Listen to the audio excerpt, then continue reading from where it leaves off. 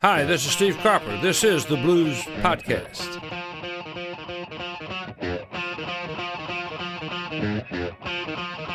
Hi, it's Big Boy Bloater here, and this is the Blues Podcast. On today's show, I have an absolute legend with me. When I say legend, I really mean legend, like the most legend of all the legend, the king of the legends. Described by Mojo magazine as the greatest living guitarist. He's a songwriter, a producer, the greatest living guitarist, frankly, as far as I'm concerned. And he's brought the world such fantastic songs as Dock of the Bay, Midnight Hour, Knock on Wood, Green Onions, many of my personal favourites. I am very, very excited. Glad you like them. Very excited to say hello. I didn't do any of that. That was my brother that did that. I didn't do any of that stuff. Somebody else did. Hello, Steve Cropper. How you doing, man? How you doing? I'm doing good, Bob. How you doing? So much to talk about. I know we just joked a minute ago saying we're going to need 2 years for this interview to get through everything. And you know, I realise we might be going over old ground for you as well. And I'll try not to do too much of the stuff that you've talked about a million times already. Right. But we're going to touch on that for sure at some point, I know. But I always like to start these things off by going right back to the very, very, very start. Before you even got a guitar, and you're a young guy, and you live in Missouri, right? And then you move to Memphis. Yeah, but I wasn't playing music then. Yeah. I didn't start playing music until I moved to Memphis. I was about 10 years old, I think, when we moved. Yeah, so, I mean, moving to Memphis, what year roughly was that? It must have been the 50s, was it? Well, my dad took a job on the Frisco Railroad as a special agent. He was a policeman in West Plains, Missouri, which is 19 miles away from the farm. And he was at that job for less than a year. I don't know exactly how many months, probably 11 or 12, but the chief of police of West Plains, Missouri said, Hollis, my dad named Hollis, why don't you go down and fill out a job report? Well, they hired my dad right on the spot because when he told them what he did and all that, he was out of the military and had all that background and stuff, so he didn't have to fill out a job report. They hired him right on the spot. But then you moved to Memphis. That must have been quite a change. Yep. Tell me. It's a bit of a shock. That's like going out of a closet and headed to Disney World. I mean, the music there is exploding at the time. It was just an absolute hotbed of great stuff. I mean, yeah, but I got there at the right time, yeah. I guess. But I didn't start playing until I was about 15 or 16 years old. I started writing when I was 14. Right. I got my first guitar, I think, when I was late 15. What inspired you to like get hold of a guitar and go, yeah, this is something? I don't know about the inspiration of what got me going on the guitar. The only thing that I remember is that everybody in school, all the guys, wanted to learn how to play guitar. So that was somebody else's inspiration. And basically, I was just catching up with the other guys. Yeah. But I was a quick learner, and I knew they didn't know anything about business. And I don't know how I got that knack, but I did. And started applying business to music, and we made it. Music business, yeah, sure. Do you remember what your first guitar was? I do. My first guitar was a Silvertone, flat-top Gibson, yeah. Sunburst. Yeah. Nice. Do you still have it? No, I wish. The Silvertone, I wish I still had it, but I mentioned Gibson, bless their hearts. I had several Gibsons, but my first guitar was a Silvertone from Sears and Roebuck catalog, when Roebuck was still a partner. Oh, that's fantastic. I wonder where that guitar is now, and where that's. Who knows where that guitar is? It must have seen some sights. I don't need it, let's put it that way. Yeah. The first guitar that I ever played or had in my hand when I was about 8 years old belonged to my uncle, even though he didn't play guitar, but he had one. So I went to my aunt a couple of times and said, can I get Uncle Dale's guitar out of the closet? And I just pluck on it like a rubber band on, something, just to hear it vibrate. Yeah. That's the only reason I had it. I didn't want to get out to play or nothing. And I just opened the case, the top open, and I'd play it that way. So leave it in the case. I had no reason to take it out. So that guitar is on display downtown here in Nashville at the Musicians Hall of Fame Museum. Wow. That's fantastic. I bet a lot of guitarists can't say they know where the first guitar that they touched kind of is. It's a very rare thing. Fortunately, I can. Yeah. But the first one I ever owned, I don't have. The Green Onions guitar, I do not have. There's a big story behind that, but I don't have it. I left it on somebody's wall, and they fainted when I told them it was mine. So I had a friend go over and tell them, that's Steve's guitar. And the lady fainted. I said, leave it on the wall. So when I found out what it might be worth today, I said, I can make them richer than their dreams. Yeah. So yeah, they had both the dad and the mom had passed away about 3 months before I investigated where the guitar was. So I have no idea where it is. I'm sure it's probably preserved somewhere. Maybe, yeah. They left it on the wall. It probably had a lot of dust on it, but it still was a guitar. Is this the guitar that you painted and it kind of went a weird color? Yeah. Yeah. Too stupid to use primer. Okay. Well, so it young and stupid, no primer. I bought a can. I bought a can of candy apple red spray paint and sprayed this raw wood, and it turned out purple because I guess purple was in the pigment of the color. Yeah. But it didn't turn out red, it turned out purple. And somebody said, leave it that way. I was going to strip all that off and paint it again. And they said, no, let's leave it where it is. Man, that's pretty cool. So it was a purple guitar. I do have pictures of it. Candy apple red is a fairly common color for guitars. It was popular in the 50s, yeah, big time. Bicycles and cars, and they called it candy apple red. That was the color.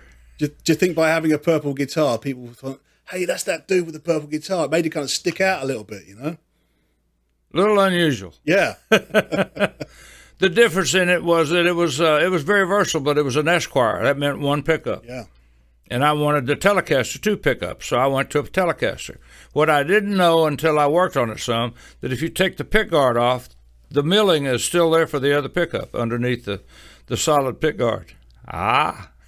So for those who may not believe me, find an Esquire, take the pickguard off, and tell me that it's not already been milled, the body has, for the 2 pickups. Yeah. If I had one, I'd check, but unfortunately I haven't got one. I'm very sad to say. But well, what happened with me was that I loved that other pickup, but it was a neck pickup. Yeah. And if you put the switch all the way in just the neck pickup, it was too muffled. Didn't sound right. If you went back all the way back and used the bright pickup, it was too bright, the bridge pickup. So I always, all my Telecasters, all those sessions you heard me on, I had to switch in the middle position using both pickups. It blended pretty well. That's why I used it. Yeah, it sounded pretty good. I mean, back in those days, right, you were just plugging straight into the amp. There was no effects pedals. Well, I still do that. I don't use any pedals. I tried that one time in California, and I threw them away after about 10 days. I said, this is ridiculous. And I watch guys today do that, and they've got it down. Yeah. They know it. They have, 30 or 40 different things they can switch to. Yeah. And I'm one of those guys, let's use this pickup, that amp, plug straight in. If it doesn't sound right, get another amp. Yeah. Or get another guitar. So I've been asked in the past, how do you pick a guitar? Pretty easy. I pick it off the wall, don't plug it in, use it, unplug, and play it acoustically. If it sounds good, it's probably pretty good. You find an amp that'll go with it. Yeah. Yeah. And just use that and play it. What amps were you using back in those days? Do you remember? Yeah, a Fender Harvard. That amp I had. I kept the amp that Green Angels played with. So when I gave stuff away, I gave 3 guitars and 2 amps to the Smithsonian. And I told them, I said, I cannot give you the guitar that I played on Green Onions. The next best thing is the amp I played through. I'm going to give you that. And I did. And it's on display in Washington, D.C. at Smithsonian. Wow. That is cool. That is really cool. Old Fender Harvard Tweed. Tone control and volume control. That's it, 2 inputs. Yeah, what else do you need, right? Yeah. I've often wondered about lots of guitars. You see there's like loads of knobs on there and all that. I mean, I don't know about you, but when I play guitar, I'm just pretty much full on up. I'm starting to think it doesn't need any knobs on the guitar. Really, it's just like you can use the volume on the amp and that's it. Yeah, there was an old Ampeg guitar, I think, that had a switch on it that said Wild Dog. I said, guitar has already surpassed me, Wild Dog? I don't think so. You put it on the switch that said Wild Dog, okay? Wow, and what happened then? You supposed to bark with it, or what do you play it? I don't know, Wild Dog. It bites you. Is that a growl or a bark? You must have seen quite a lot of changes in the guitar technology over the years. And a little bit. I should imagine studio changes have been even bigger. I mean, you've been a producer. Yeah, the consoles and all, and the techniques have changed considerably. Yeah. Since I started. Yeah. But guitars, the thing that the guitar I play now, I had the guys make me one like the old guitars. Right, yeah. Same wrap, same everything, same type pickups. Get that old sound. And that's what I like, and that's what I'm playing. I've been playing that guitar for over 10 years now, and I was going to retire it about 4 or 5 years ago and decided it still sounds pretty good. You better keep it. So the longer I keep it, I think it'll still raise plenty of money for the kids' hospitals and stuff when I get ready to sell it. Yeah, fantastic. Absolutely fantastic. When you started producing, the gear back then must have been pretty basic, right? Were you 4-track? Were you up to 4 tracks then, or? Well, when we started, it was at mono only. Oh, okay. Then we went along with 2-track. Yeah. So I've always said by the time we did a song like Dock of the Bay and Soul Man, we had 4-track. Yeah. So Dock of the Bay was mixed by 6-track. Right. A 4-track is 4, and a stereo it makes 6 tracks. Yeah. So what I did, I made a loop and put the gulls and the waves, the ocean waves, on a 2-track. Yeah. And I had to trial and error in the mix to start the tape at the right time, so the splice didn't go by when I had the sound up. You would hear the splice. Oh, wow. So there's a real kind of balancing act. You were just kind of like getting everything. Yeah, you just trial and error and do it a few times until you get it right and it works, so you start at the same place every time. I mean, Put a mark on it and go with it. Just very quickly talking about Dock of the Bay there, I mean, it is one of those songs that anybody who's into music, as I should imagine, has heard it and loves it. It's a phenomenal song, great song. It's one of those songs that comes on the radio and you just sort of sit there and think for a while, yeah, this is great, this is lovely. Say you recorded that on 4 tracks, well, with the 2 extra tracks, right, for the special effects. Well, we say that. Yeah.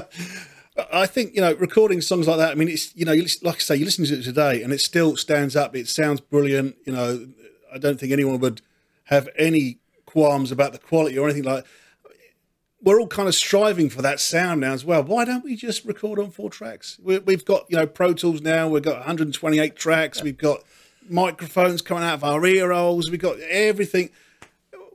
Why we make it so complicated when we kind of hit the formula already? I had an engineer at one time. His name was Gordon Rudd, and he looked at me. We were overdubbing on an 8-track, and he said, "Steve, one of these days you'll be able to overdub as many times as you want and keep it." Yeah. And then I remember saying, I said, "Well, yeah, but you got to remember all of that." That's the thing. What about today? You can overdub 100 times, but if you don't know what's what, then you got to remember all of that. Yeah.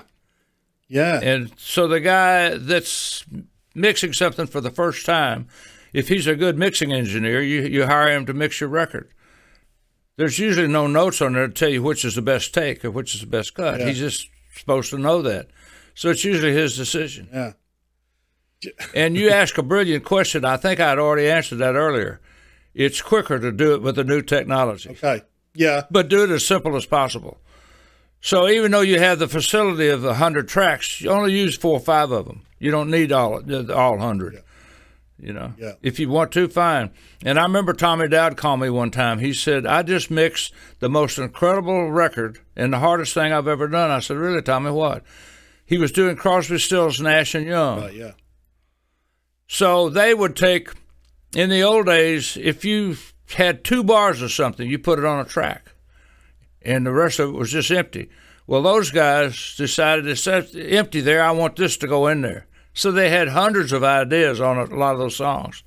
And so the engineers had to know what they wanted.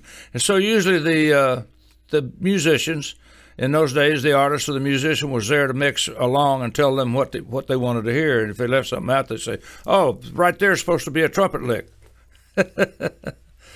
So it's a creative process. It's tough. I mean, you say that it's quicker these days, but I think when you've got 30 vocal takes and you have to go through them all, just find out which one's which, and then by the time you got to the 30th one, you've forgotten how the first one sounds. So you go back to the first one again, go through them all again. It's like, that band could have recorded the whole song in that time.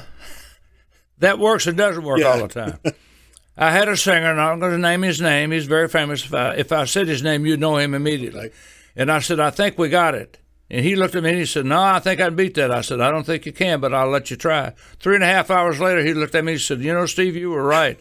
That second take is the best take I'll ever do of that song." So there you go. Yeah, well, I guess if you got the time, there's no harm in trying, is there? But if you got the time and the money. because 3.5 hours is 3.5 hours of studio time. Yeah.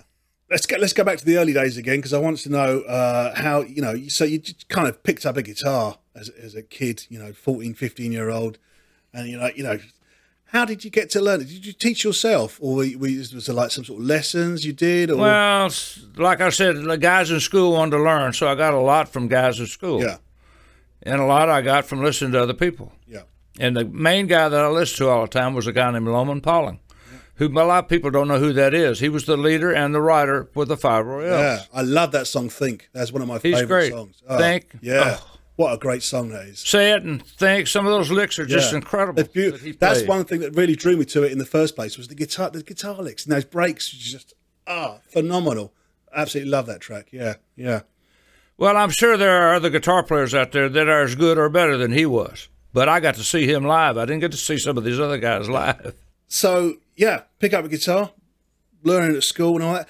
Get a band together at school. It seems, when you say it like that, it seems easy, doesn't it? But is that just the way it went? It seemed easy at the time, but the way I look at it is very simple. There's probably hundreds and hundreds of guys that had high school bands that never made it. Yeah. Because why? They didn't have somebody in the band that knew how to get stuff played to the air.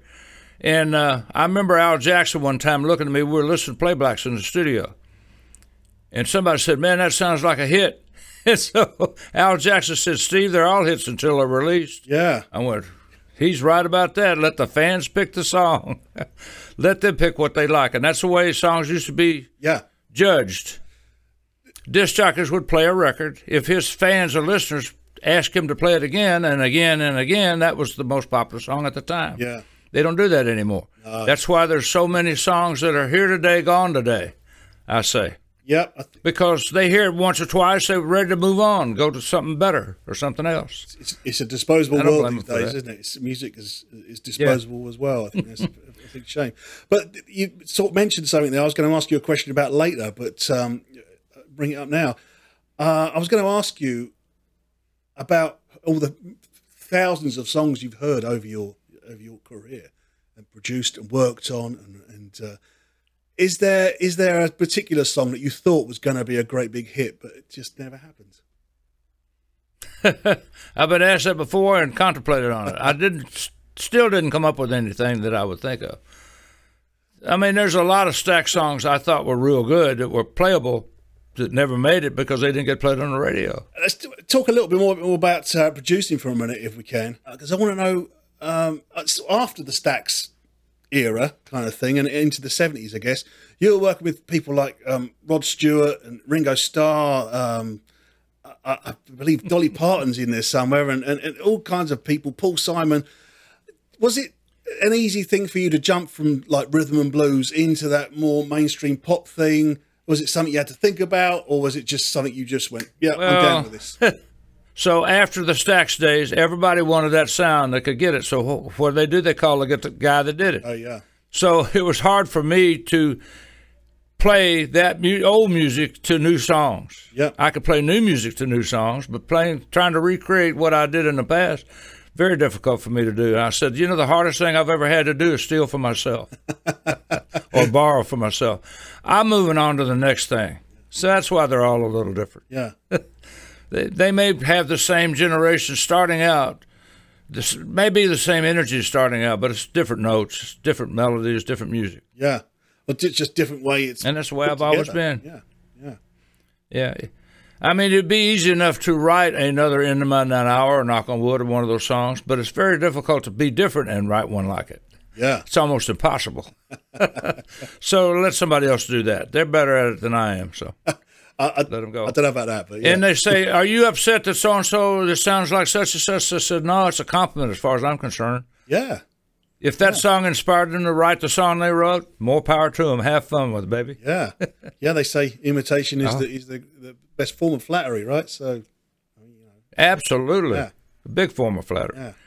I was talking with Adam, who's the producer of the podcast, and he was saying to me that he when we knew we were doing the podcast, he went and listened to a whole bunch of your stuff again to get an idea about it. And he said to me, he said I can hear a lot of your playing that you've got from Steve Cropper, a lot of riffs and things like that. You must hear that quite often when you listen to records. You must think, hello, that's one of my riffs playing there. That is kind of cool, isn't it? I've had them get pretty close enough for people to say, "Hey, Cropper, I know that you playing." Oh wow, no, it's not. So when somebody hits a lick or two that sounds like it and then goes to something else, I understand that.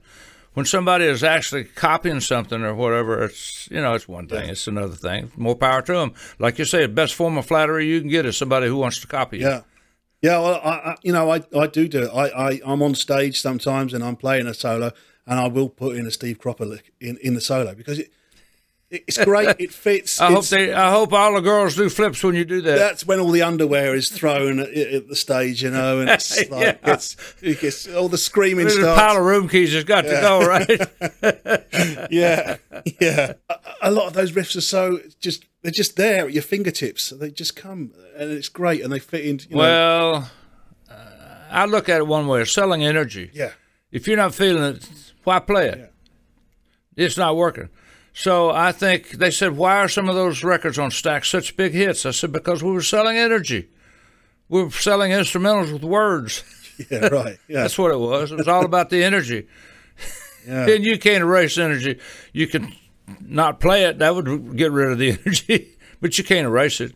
Talking about the energy, you're absolutely right. When you listen to those songs, you can hear you can almost hear the band sweating kind of like as they're playing. It's just got that atmosphere to it. I mean, was that a great thing about being a house band in a studio? Just always kind of being on it and always working together. Absolutely. You must miss that. We had more fun than you can have. Yeah. You couldn't pay guys to have that much fun. Not legally, right? And we were doing it for fun, but it was a lot of fun and getting paid for it too. I said, if you do good at what you do, the money will come one day. Don't worry about it. You'll get it. You get paid for it. Today, they want the money right now. They want it before they even play. That's kind of silly, isn't it? Yeah. But anyway, they want it right then. Pay me right now.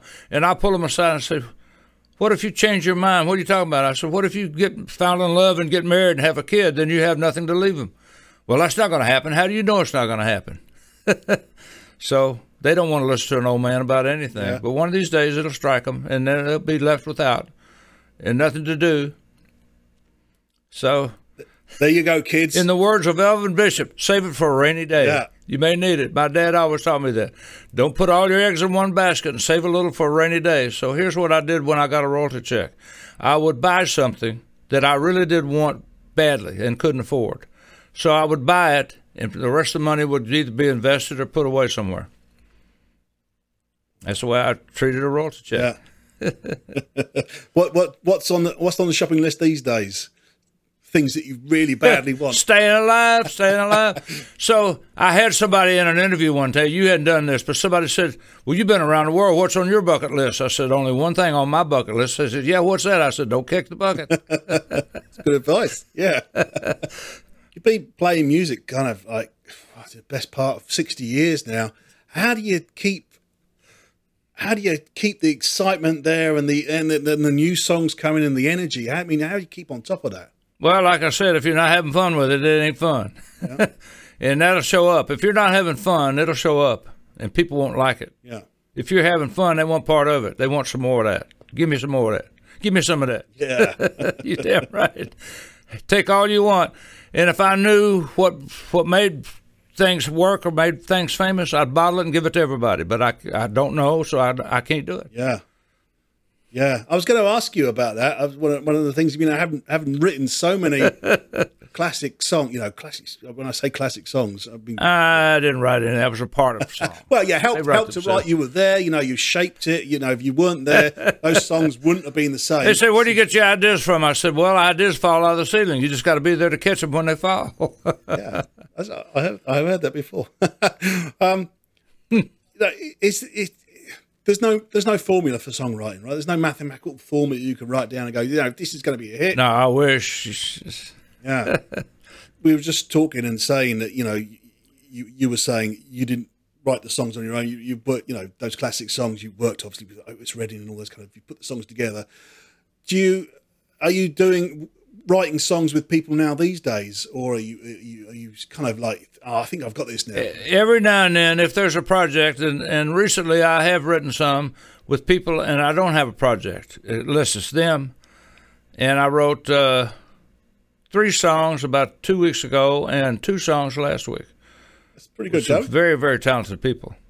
Co-wrote. Yeah. I always co-write. Yeah. Even if I'm at home and come up with an idea, I will take that idea and share it with somebody. I never finish it at the time. I'm my own worst critic. I don't like what I do. I'm always critiquing what I do. So it's better just leave it alone and let somebody else critique it. If they don't like it, they'll tell me they don't like it. Yeah. If they love it, they'll say, do that again. That's great. Do that again. How'd you do that? Okay, I'll show them. Has there ever been any songs that you've kind of started like that? You thought, yeah, you know what, this has got startings of something. I'm going to take it and give it to someone, and then they've ruined it. And you thought, oh man, I wish I'd just kept it for myself now. No, I never wish that I hadn't given it away. No, I never think that ever. So if they take an idea that I've given them and do something with it, that's great. Yeah. That was the whole purpose of it coming to you in the first place. I think you've been very lucky. That's all I can say. I think, you know, I have been very lucky. No one's ruined very, your very songs. And, you know, God. Yeah, I didn't do any of that. Somebody else did it. You're very humble. You know, that very, very humble. And, you know. Well, maybe not. Because I work with a lot of people that don't have a clue how to get it played or get it to the right person. Yeah. Don't ask me why I know. I just have an instinct for it, and I know how to get it out there. So there you go. Yeah. The one that I've got out right now, the album I had out, went number 1. Yeah. It's the first album I've ever had that is a, believe it or not, pure from top to bottom dance record. Right, yeah. And I never did promote it. I never called anybody and said, play this. I never promoted it. I never said, this is great. It just did it on its own. So there you go. Energy sells. This is Fire It Up, your latest album. Came out in January 2021. Is that right? Yeah. Right. Yeah. It's a great album. Definitely a pandemic album. Yeah. Definitely a pandemic album. So I've had to educate a few people. They think fire it up means fire up the grill. It's about a relationship. Okay. I did see a quote earlier. I was reading through some stuff, and I saw that you said that you kind of thought of this as the first solo album you've done since 1969. It's the first one I released that was actually a dance album. Yeah, okay, right. Because the others were all about singing and songs and music and all that sort of stuff. This one was strictly about dance. It's got a groove. And it turned out that way. Yeah. And it's probably the first album I produced or put out that I didn't sing on. Somebody else was singing. Roger Riola singing on it. Do you like to do a bit of singing? Maybe. I don't know. I prefer for my playing to play behind somebody that's inspiring me to play. That I prefer. It's hard for me to play behind myself. And then I have to get into the song and play that, approach it that way. Because my singing, to me, would turn me off. I'm the world's worst. I'm telling you. I would critique myself. They'd have to leave me off the track. No, Steve, I've heard you say... I've had engineers say, Cropper, would you just stop putting yourself down? That sounds great. I've said, no, it doesn't. I know I can do better than that. I've heard you sing, and I thought it was great, man. It is what it is. I think it's terrible. I don't have a good sounding voice. I think we all think that. It's very weird hearing your own voice, isn't it? It's kind of like being in your own brain. It is a little weird, yeah. But I'm used to hearing it back a lot, so I'm used to what it sounds like. What I don't like is the way it's approached. That doesn't always work out for me. So in the last album with Roger, I told John Tiven, my co-producer, I said, if we're going to finish these tracks up, you're going to need a singer. He says, I got one. I said, then you need to play me something he's done. I never heard of this guy. Don't know why our paths never crossed, other than the fact that he was in rock and roll and I was in R&B. Yeah. And I recognized he was a great singer. I said, where's this guy been all my life? What possessed me to say that? Because he was good. That's why. Talking about singers, and you know, you've worked with some of the best singers in the world. Have you ever had a favourite? Is there a favourite you could possibly, you know? Oh. Not a real favourite, but all the ones you've heard of are great. Yeah. Everybody was great. The thing that impressed me the other night that was still alive and still around is Eddie Floyd. Eddie Floyd is 84 years old, sounds like a teenager. I don't know how Felix Cavalieri is as old as he is. He still sounds like a teenager to me. He comes on stage with the energy, Eddie does, with the energy, working like he did when he was 19, 20 years old. Yeah, and he's 60, he's 84 years old. How did they do that? That's crazy. Yeah. I told our other guitar player, John Tropez, we come off the stage down in Australia. I said, John, I can't jump as high as I used to. The next year we played it, I said, John, I can't jump anymore. He said, I can't either. I can't jump at all anymore. Yeah. So there you go. Again, talking about singers and stuff like that, you know, you've worked with some of the best for sure. We all know who they are, so that's fine.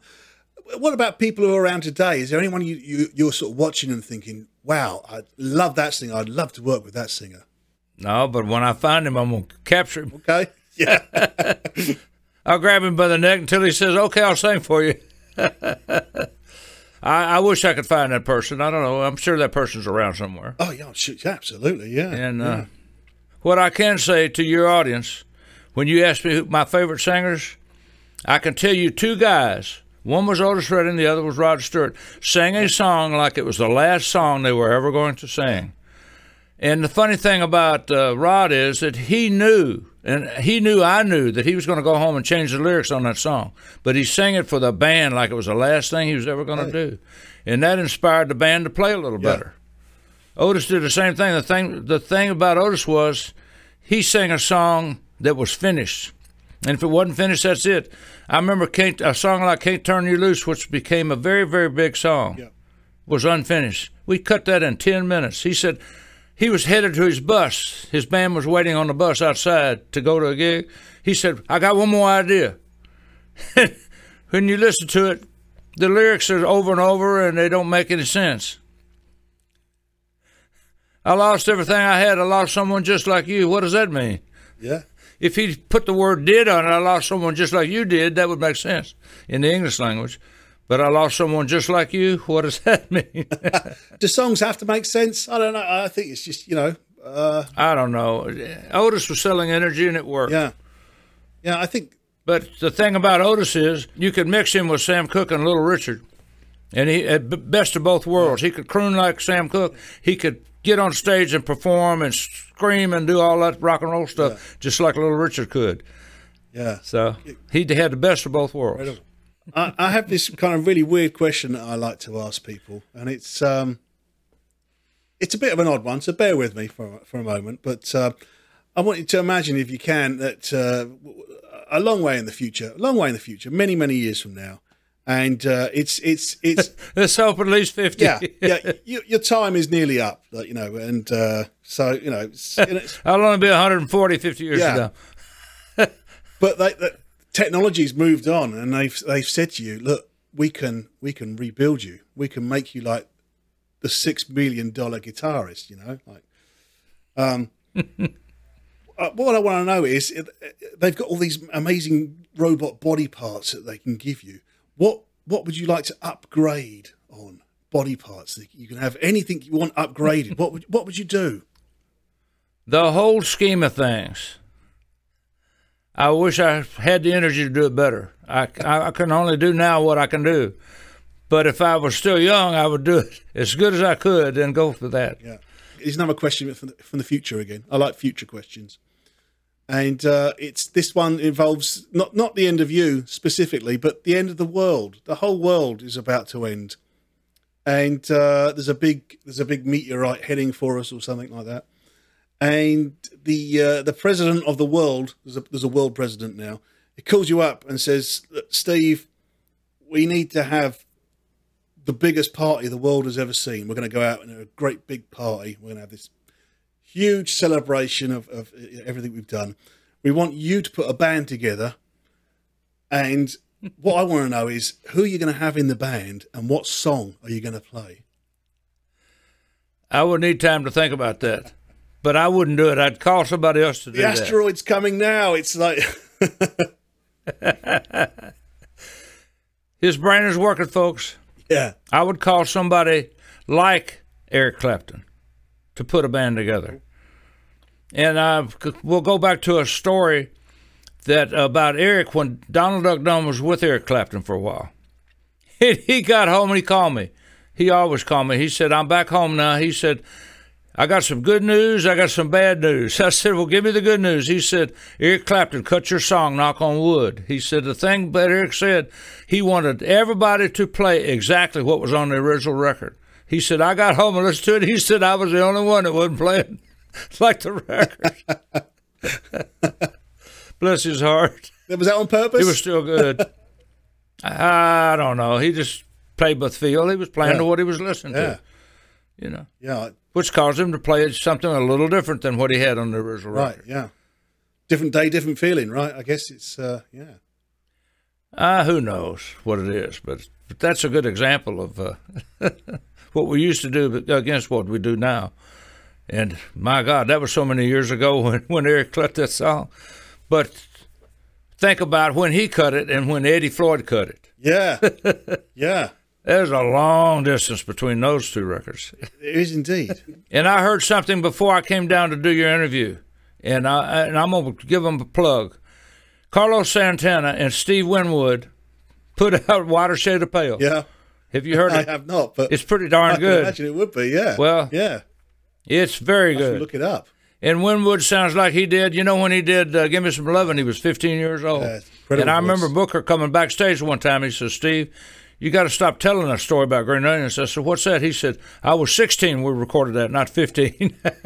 I said, okay, Booker, I'll keep that in mind. Bless his heart.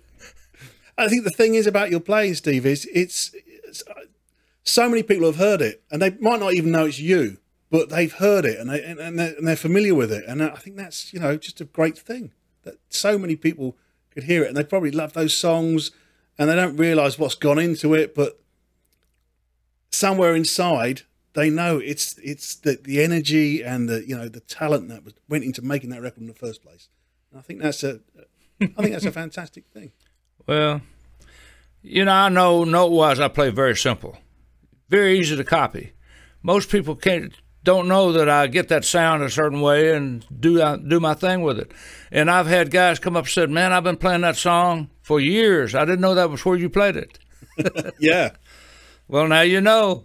I just, I couldn't do this without asking you a little bit about the Blues Brothers. I think for a lot of people, that's been a point of entry into blues music. And, they were introduced to a lot of those songs via that. I mean, for me, I was about 10 years old when that movie came out. I thought it was fantastic. Then I went and bought the Blues Brothers albums, and thought, what's that? Who's this guy? Oh my God, he's the guy who did Dock of the Bay. This is like fantastic. So, anything you want to just say about the Blues Brothers period and all that? Because I think a lot of people are interested in that. Duck and I got a lot of flack about playing. They said, what are these two musicians doing playing with these crazy comedians? Right, yeah, okay. What they didn't know was that Dan Aykroyd really is a harmonica player, a great one. And John Belushi, way before he became a comedian, played drums in front of the band singing up in Canada. Yeah. Yeah. They didn't know that. They found out about it later. Yeah. So he really could sing. He could sing, he could remember the lyrics and the melodies to songs, but when he said, I suggest you go out and buy as many blues albums as you can, that told me about him. I'd already been to his brownstone and saw a collection of blues records that I had never seen before. I went, oh my God. He had hundreds and hundreds of blues records. Yeah. I bet I don't, unless we didn't do blues at Stax. They called it blues. We did R&B, dance music. We took, people like Albert King, we made some of those songs danceable. Yeah. A lot of them he'd been doing all his life on stage, but we made them danceable, like Al Jackson did. Yeah, with the energy, right? Just putting the energy in there, and yeah. Yeah, and then later in life came along songs like "Born Under Bad Sign" that William Bell wrote with Booker T. Da ba da da da da. The only reason it's in the key of C sharp is to get that low E ba da da ba ding. It was the sound, The good news was that Albert could play and sing in that key. It didn't matter to him. That's the important thing, right? Yeah, I mean, yeah. I just want to, again, just very quickly get this quick question in. Out of all the songs that you've worked on, performed on, I don't know whether this is probably a very hard question to ask. Maybe I should ask you which of your children you love the most, but I'm going to ask you which of your songs you love the most. I don't show favoritism. I don't do it with my kids either. I treat them all the same. They know I love them more than anything. And I think my wife knows I love her more than anything, or I wouldn't be married to her. We just celebrated 33 years. Congratulations. I must like her quite a lot. Oh, yeah. Well done. What song do you think you'll be remembered for the most? I have no idea. What? One of the top 20. Yeah, okay. Yeah. So I can tell you this for your fans. When Rolling Stone come out with the best 100 songs of all times, I had 3 in there. They just came out with a new version, 500 of the best songs of all time. 500, I've got 2 in that one. Fantastic. Not bad. Yeah, I'd say that's pretty good. That's pretty good. And like I say, I suspect that anyone in the world who's into music has heard them and loves them. And I'm an absolute fan of your work. Charts are charts. Who does this? I have no idea. Probably people that are not in the business. Yeah, that's true. Yeah. People who worry about the money, right? Because that first list of guitar players, they left people like Billy Gibbons. Yeah. They left him off of their list. Give me a break. So when I confronted people with that, people like him and some other guys, Brian Setzer, they left him off and had me up there next to Bo Diddley, which was a cool deal. We were 36 and 37. That ain't bad. That's pretty good. I don't know where I am now. Don't care, but pretty good. But I said, what am I doing on the list? And they left these guys that could play rings around me off the list. Crazy. Steve, it's been an absolute honor talking to you. It really has. My pleasure. I could go on for weeks and weeks with this, to be honest. It's we could just go on forever. Yeah. But we're probably not going to because the airways are going to cut us off, aren't they? Absolutely. I hope that for a very, very long time you keep on doing what you're doing. Writing the songs, playing guitar, putting the songs out there, having fun. Yeah, like fun. You say. Doug Dunn said it all. He would sit down on a session. He said, boys, we're not going to make work out of this, are we? And he meant it. Yeah. If it isn't going to be fun, I'm out of here. I'm not going to sit here and make work out of it. A very wise man. Yeah. Let's have fun and let's don't even fire up the tape. Yeah. Don't turn the machine on if we're not going to have fun. I feel the same way. Yeah. Whatever you're doing, keep on doing it. We love it. And I hope to see you out on the road sometime soon. I do too. Please come back and say hello if I do show up where you're at. I will indeed. Thank you for joining us on the Blues Podcast. Please don't forget to subscribe wherever you get your podcasts from. And also make sure you leave us a review and a rating, as this helps other people find the Blues Podcast. I'll catch you next time. Bye.